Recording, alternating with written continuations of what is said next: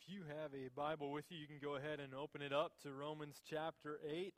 As I mentioned, we're wrapping this up today. We have been in the book of Romans. We started out just doing chapters 1 through 4, took a little break over the summer, and now in the fall got picked up again with Romans chapter 5. And now, today we're going to end with the end of Romans chapter 8. We'll get back into Romans at the beginning of the new year. We'll start in chapter 9.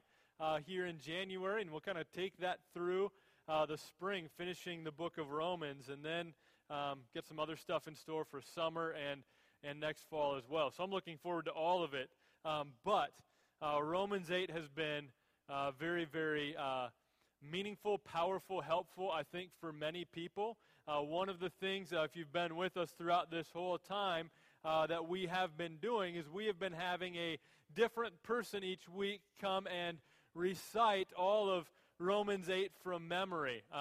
Part of the idea behind that was just that it would encourage some people in the church to see that Scripture is something that can be memorized, something that we ought to maybe try to do, because those who are doing it have recognized that as we do that, it causes us to be thinking about it over and over and over again through the day, especially if you're going to memorize a whole chapter. You have to be kind of running it through your mind over and over and over again. And so it's been very beneficial. Now, different people have volunteered to do this today. Chris Jess was going to be doing it. He was the other person working on it. He hadn't quite completed it, and then they were going to be gone today.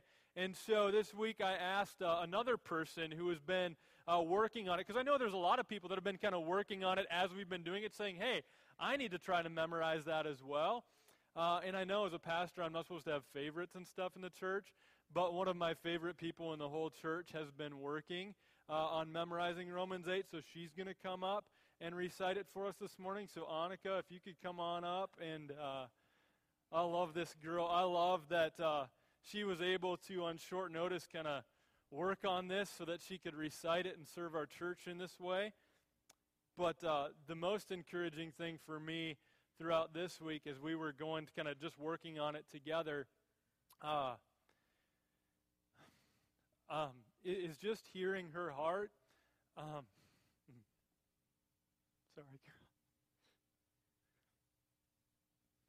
This girl loves Jesus, and so as she's memorizing it and it's running through her head as she goes to 4th grade during the day and stuff, she mentioned to me a couple different times this week, this chapter's so good, it could be like a whole book all by itself. She's right.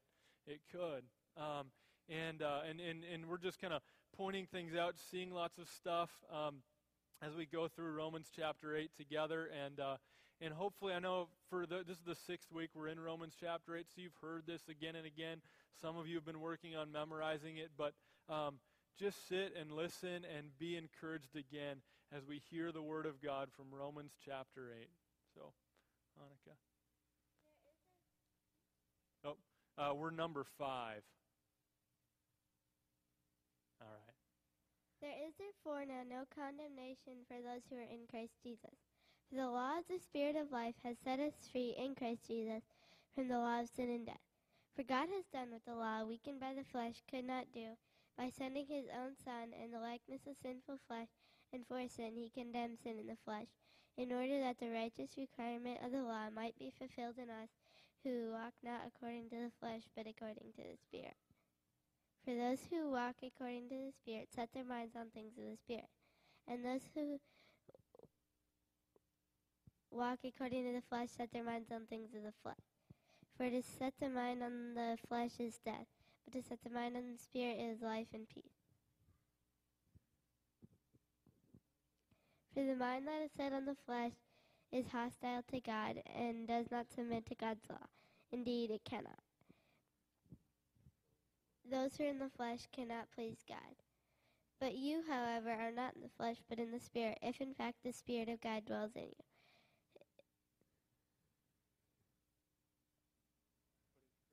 But if Christ is in you, although the body is dead because of sin, the Spirit is life because of righteousness. If the Spirit who raised Christ Jesus from the dead dwells in you, then he who raised Christ Jesus from the dead will also give life to your mortal bodies through him who dwells in you. So then, brothers, we are debtors, but not to the flesh, to live according to the flesh. For if you live according to the flesh, you will die. But if by the Spirit you put to death the deeds of the body, you will live.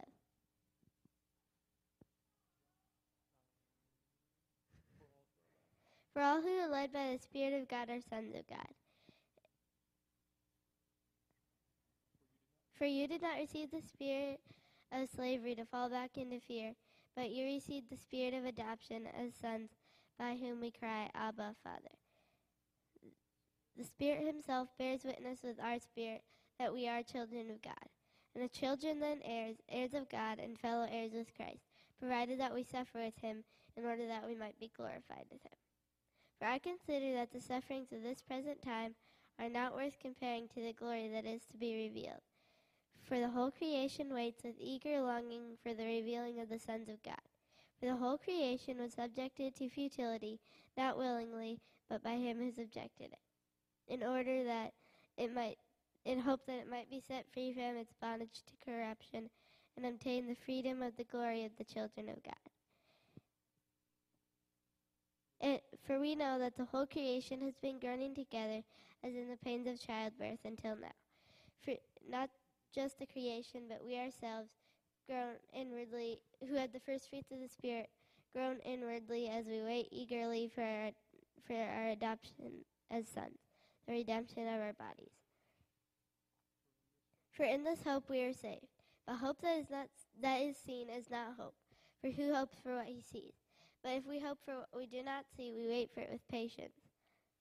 Likewise, the Spirit helps us in our weakness. For we do not know what to pray for as we ought. But the Spirit himself intercedes for us with groanings too deep for words. And he who searches hearts knows what is the mind of the Spirit, because the Spirit intercedes for the saints according to the will of God.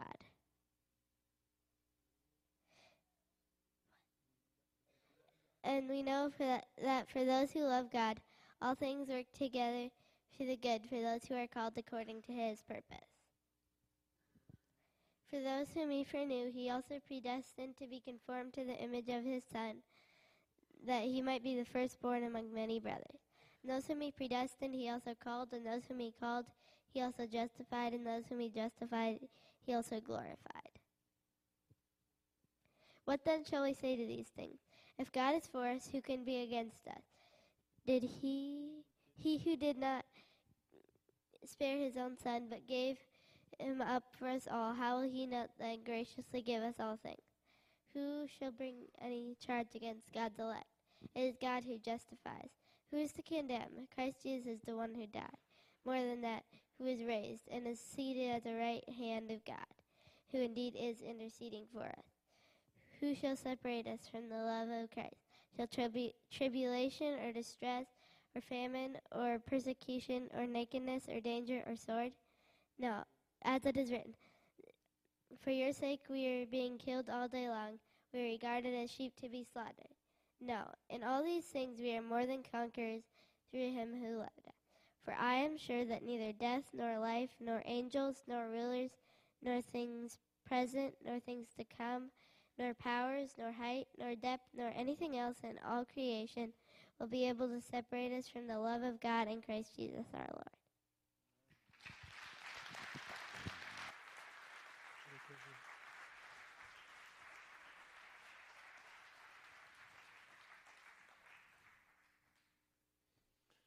Pretty awesome. It's a good word. Thank you, Annika, for sharing that with us, and encourage you to continue. Somebody just asked me this morning, so who's memorizing the book of Ruth, if that's what we're doing next? Go ahead, go at it. That would be great. So good to hear God's word, and so much good news in that one chapter. Like Annika said, it could be a book all by itself, but it's not a book all by itself. It's in the context of a larger letter that Paul wrote to Christians in Rome, and I think it's going to be encouraging to us today. You might have come in here even this morning feeling like one who is in some way under attack, that it seems like everything happening in life is just aimed at stealing away any joy and hope and peace that you might have. Maybe it's you receiving critical words from someone you respect, or you're being the content of somebody else's gossip. Maybe you've been betrayed by people that you thought loved and thought you could be trusted, thought could be trusted. Maybe you're just enduring one challenging season of life and have finally gotten through it, only to find another challenging season of life has been right on its heels. Maybe you want to be married and you're not married yet. Maybe you're married and it's not going well. Maybe you're struggling financially. Parenting is hard. The list could go on. There are so many things that seem in this life to be a threat to us, to seem to pull away our joy. But we've got good news today in Romans chapter 8. Romans 8, 31 to 39, the big idea you'll see in your bulletin. You can follow along, have a sermon outline and then a life group application guide on the inside of your bulletin. If it's helpful for you to take notes, you'll see the big idea there of this passage is that all threats and attempts to separate us from God's love will fail because of God's love for us in Christ. So, I'm going to just pray, and Annika just recited it for us, so we're not going to read that section again from Romans chapter 8, but we're looking at 31 to 39, and I'll pretty much read the whole thing as we go through it. So let's pray together. Father, I thank you for your word. I thank you for your Spirit's power to cause your word to stand over and apart from any other words that we hear throughout the rest of the week. That your word is filled with good news, and certainly Romans chapter 8 is filled with much of it. I pray that you would direct our minds and hearts toward it and toward you this morning. Help me to preach in such a way that what I say is clear, but would your Spirit be at work in my heart and in the hearts of everybody here for your glory. In Jesus' name, amen. All right, so Romans chapter 8, you'll notice that the first point, 2 points today that we're looking at, and you'll notice that the first point is a question. So I'm going to we already read that. First point is a question. Who will separate us from the love of Christ? In fact, in the first 5 verses of this passage, there's 7 questions. Maybe you didn't notice that as she was going through it, but if you looked at it in your Bible, in the text, in the first 5 verses of Romans 8, 31 through 36, or 35 even, there are 7 questions that are asked. And we're just going to walk through each of those. Romans 8:31 has the first 2 questions. First question is this: what then shall we say to these things? Okay? Paul has just been sharing and spilling out good news after good news after good news, and it's kind of like this is like the introduction to the conclusion. That's the way I kind of read that. I don't know if he's referring to, when he says these things, if he's referring to all of the book of Romans so far, if he's referring just to about chapter 8, maybe he's just referring to what we just looked at last week. That would be enough for him to say, what else? Well, you get it kind of like an introduction to a conclusion, like he's getting to the end, and he's just like, well, what else could I say? Like, what more do you want to hear? Like, have you not yet been convinced by this good news that I've shared so far? What then shall we say to these things? How do we respond to all of that good news? And then he's just going to go off with a list of questions. The second question is this: if God is for us, then who can be against us? Anytime we look at Scripture, we want to understand it first in its original context, right? And so Paul is writing this letter to the church in Rome. And the people that he's writing to, Christians in Rome, it's not like it was like this power center, this powerhouse of Christianity. Not at all.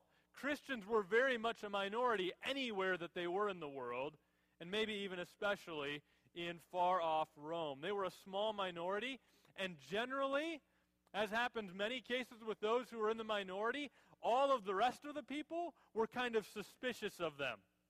They weren't sure what to think of this group that called themselves followers of Christ or Christians. They weren't sure what to think. And so, they were often the target of all sorts of different things, and especially the target of this emperor whose name was Nero, who was already in power by the time that Paul wrote this letter, and who would rise in power over time. And just a couple of years after the letter to the Romans was written, Nero, after seeing that there was a great fire that destroyed much of the city of Rome, looking for a scapegoat. decided that because everybody was already suspicious of these Christian people, that they might be a great scapegoat, and so he started arresting Christians en masse, blaming them for these fires that they didn't start, and then even torturing and killing them in some ways too gruesome for me to mention from up here. And so that is the kind of people that were against Christians that Paul is writing to here in Romans chapter 8. So interesting, isn't it, that Paul writes, if God is for us, then who can be against us? And I can imagine them sitting there thinking, well, I can tell you all sorts of people that are against me, Paul.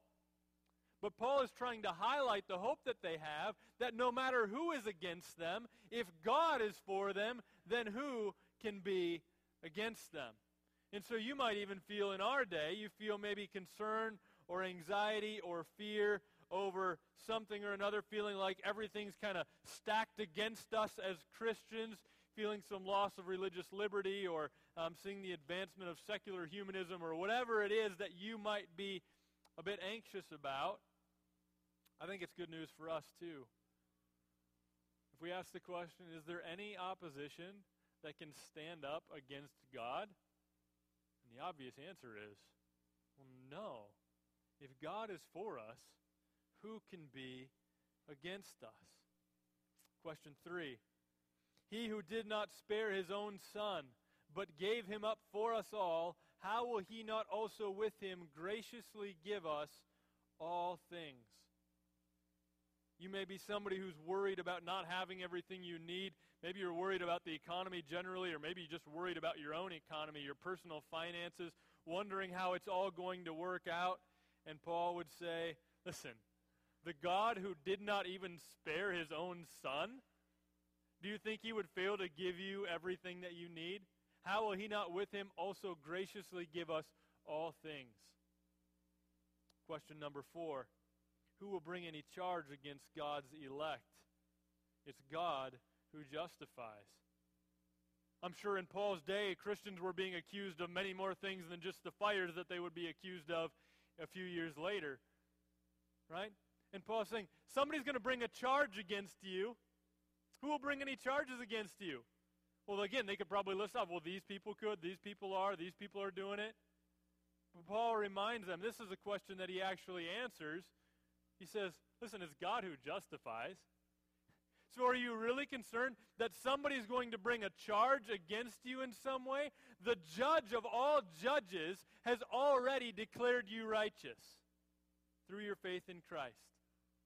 Right? That's the message that he has here. The judge of all judges has already declared you righteous. That's what justified means, right? Justified means declaring righteous. That the judge of all judges has already declared you righteous. So you're worried about somebody else bringing a charge against you? Question number 5, and again an answer. Who is it to condemn? And now he's got like a long answer to this one. You feeling condemnation? Is somebody making you feel like there's some sort of condemnation weighing on you? And he reminds them maybe of what he said in Romans 8:1, therefore there is therefore now no condemnation for those who are in Christ Jesus. And he gets more specific here. Here's why you're not condemned. Christ Jesus is the one who died. You're not condemned because he stood condemned in your place. Right? Christ Jesus is the one who died. He took on all the condemnation of your sin on himself. But more than that, he was raised, who indeed is seated at the right hand of God, and who indeed is interceding for you. The good news just keeps going. The perfect Lamb of God, who took your condemnation on himself, died in your place, is now seated, raised from the dead, seated at the right hand of God, and is indeed interceding for you. Earlier we sang the song, the first song we sang today. Remember those words? Who has felt the nails upon his hands, bearing all the guilt of sinful man? God eternal, humbled to the grave, Jesus Savior, risen, now to reign. Behold our God, seated on the throne. Come, let us adore him. Right, that's what we sang earlier today. Who is it to condemn? Christ Jesus is the one who died. And again, from Romans 8:1, there is therefore now no condemnation for those who are in Christ Jesus. Questions 6 and 7 show up in these last couple of verses. Question 6 is this: who shall separate us from the love of Christ? I think this is kind of the central question that he's kind of leading. All these other questions lead up to this question here, where he says, okay, let's just get right down to it. Who's going to separate you from the love of Christ? And then he lists off in question form some things that they might say. Well, shall tribulation or distress or persecution or famine or nakedness or danger or sword? And then he says, as it is written, for your sake we are being killed all the day long. We are regarded as sheep to be slaughtered. Paul's felt this before in his life. And I think he recognizes that the people he's writing to have felt this before. That it feels, he quotes the psalmist here by saying, doesn't it feel sometimes like you're being killed all day long? Like you're just some sheep ready to be slaughtered? Paul doesn't discount the suffering that they're experiencing. He's saying, yes, that's what it feels like sometimes. It feels like everything's against you. It feels like you're ready to be killed, like you're ready to be slaughtered. That's how bad it can feel sometimes. And so the things that he talks about here, tribulation or distress or persecution or famine or nakedness or danger or sword, all of those things are real. They're not just words on a page that Paul writes to them. These are realities that they're experiencing. And it's not only in their day, it's in our day as well. We see these things all around us, don't we? We hear words like danger or sword, and we think of the constant threat of violence. Whether it be from ISIS or Boko Haram or domestic abuse or human trafficking or whatever, there's all sorts of ways in which danger and sword are threats to real people living in the real world today. So many are living on the edge of famine and starvation, right? About 1 million children die each year from hunger-related causes. Persecution, he mentions in that list. We heard from a brother in Christ that came to visit our church a few weeks ago, just talking about how in one place in the world, the place that he lives, they're unable to even get jobs all the time, because if you're a Christian, that kind of disqualifies you from getting a job. He's one who had his house burned down because of his faith in Christ, right? So we know that persecution still exists. We know that tribulation and distress are a normal part of many people's lives. Maybe you're even sitting here today and feeling like tribulation or distress. Yeah, that sounds like my life in many ways. I don't know what it is that you might be dealing with, but people all over the place are dealing with tribulation and distress. Extreme poverty, chronic pain, severe mental illness, cancer, you name it. But the question underneath all of this stuff that Paul's asking is, can any of these things separate us from the love of Christ? Is it possible that maybe one of these things might be strong enough that it would separate us, pull us away from the love of Christ? And the answer comes in verses 38 and 39 and verse 37 too, I guess. No, Paul says. No. In all these things, we are more than conquerors through him who loved us. These things that seem to threaten to conquer us, Paul says, no, we are more than conquerors. He doesn't even just say that we're conquerors. He says we're more than conquerors. It's not like we're going to win in a nail-biter in overtime. It's going to be a blowout victory in the end, right? That we are more than conquerors. All of these forces that would threaten to separate us from the love of Christ, Paul says they don't stand a chance. Now, how do we do it? It says, notice the last part of the phrase, no, in all these things, we are more than conquerors through him who loved us. Right? So we aren't more than conquerors because we look in the mirror and we tell ourselves, you are more than a conqueror today. Go out and get them. Like, it's not the power of positive thinking that makes us more than conquerors, right? That's not what makes us more than conquerors. We are more than conquerors. How? Through him who loved us. Through him who loved us. Our hope not to be conquered by all of the things that are weighing on us. Our hope is not in our own ability to fight, not in our own strength, but our hope is in the one who loved us. Loved us before we were even born. Like we talked about last week, those whom he foreknew, he also predestined. Those whom he predestined, he also called. Those whom he called, he also justified. And those whom he justified, he also glorified. Our hope is in that one, not in myself. Right? And so, we are more than conquerors through him who loved us. And then, Paul is going to, remember, this whole section of Romans chapters 5 through 8, it seems like the idea that Paul is trying to get across is that there is hope, and our hope is in the gospel of Jesus Christ. No matter what your present circumstances are, there is hope, and that hope is in Christ. And we've talked also much about how it seems like he's trying to instill in God's people a great level of confidence. Here they are, this persecuted minority with all sorts of present struggles. But as you read Romans 8, you can't help but be filled with great confidence. Not that things are going to get better next week, but that God has an eternal plan for our good. Right? And so, he ends this chapter with verses 38 and 39 saying some extremely powerful things, and I love the way he starts it. Again, looking at the confidence that he has here, he starts out by saying, "For I am sure."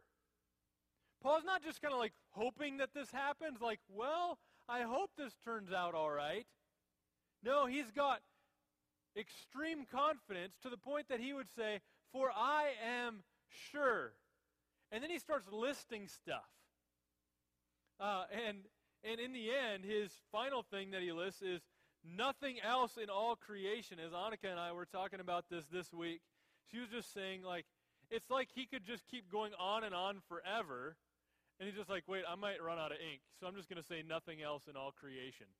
That's kind of how it looks as you look through this, right? That he starts to list, well, here's some things that might seek to threaten you or separate you from God's love in Christ. And so he starts going through the list. He says, I am sure that neither death nor life. Can death separate you from the love of God in Christ Jesus our Lord? No. Then he says, nor angels nor rulers feel the weight of spiritual warfare. He's saying, listen, I am sure that neither angels nor rulers, later he says powers, that can't separate you from the love of God in Christ Jesus our Lord. What about things going on in my life now? What about things in the future that I don't know about yet? Is that reason for me to fear? No, that also can't separate you from the love of God that's in Christ Jesus our Lord, nor height nor depth nor anything else in all creation. None of it will be able to separate you from the love of God that's in Christ Jesus our Lord. This is an extremely hopeful chapter. And so I don't know if you came in today with lots of hope or not. I don't know if you came into this series with lots of hope. But what I hope that we're able to walk out of it with, having gone through now Romans chapters 5 through 8 over the last months, that we would, if nothing else, during this week of Thanksgiving, that we would have many, many things to walk away thankful for. And so I just was going through Romans chapters 5 through 8 really quick. And I thought, man, in every chapter, there's something that pops out at me as like, here's a reason to be hopeless. And then there's also this very, very good news. But here's why we have hope. And so if you're in Romans chapter 5, remember we heard this news in Romans chapter 5 that might make us hopeless. News like, you are an unrighteous enemy of God. Oh, that's not good news. That doesn't give me a lot of hope. That you are one who has inherited sin and death from Adam. But there's so much hope in Romans chapter 5. We are justified, saved from God's wrath, reconciled to God, and given life in Christ. And it's all by faith. And so you want something to be thankful to God for this Thanksgiving? Look at Romans chapter 5. Or maybe you want to turn to Romans chapter 6, where the bad news was that we were slaves to sin. But the good news is that in Christ we are set free from slavery to sin. Thanks be to God. Romans chapter 7, remember that struggle Paul's having in Romans chapter 7, that God's law is good, but he can't keep it. And he's going to spend the rest of his life battling sin. That could make you feel kind of hopeless, unless you also know the way that Paul ends Romans chapter 7, thanks be to God through Jesus Christ our Lord, the one who sets us free from the burden of the law. And then chapter 8, there's a little reason for hopelessness, the sufferings of this present time, all the things that he listed in the passage that we looked at today. But there is so much reason for hope and so many things to give God thanks for here in Romans chapter 8. There's now no condemnation for those who are in Christ Jesus. God's Spirit dwells in us who believe. We are children of God and heirs. We're promised a future glory. We have the Spirit who intercedes for us. We have a God who has an eternal purpose for our good. And then, as we saw today, nothing can separate us from his love. And so hopefully, as we get through now to the end of Romans chapter 8, on days or weeks or seasons of life when you are feeling hopeless, that you would know that you're maybe not going to just turn to your circumstances changing and that being what you put your hope in, but that you would turn to the Word of God. You maybe open up to Romans chapter 8, maybe keep memorizing it, getting it running through your head, that when you come up to seasons which feel hopeless, when you come to a time of your life where you're feeling in despair, that you would be reminded of the good news that we read in Romans chapter 8, which is so filled with good news after good news after good news. That's my hope for us as a church, that as we've gone through this, that we can come away with a great deal of hope and confidence, not in ourselves, but in the one who saves us. So, I'm going to pray, and one thing that makes me want to do is sing. I start hearing all this good news, and that's what we often do, is we're excited about something, so we just want to sing. And so, let's do that together, but I'm going to pray first, and then we'll sing. So, Father, thank you for your word.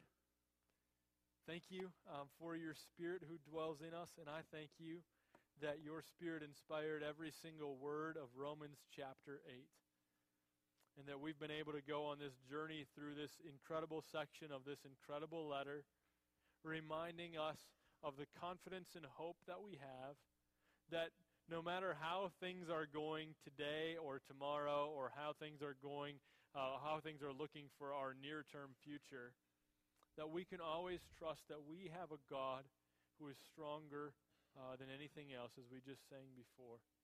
And that we can say, if you, God, are for us, then who can be against us?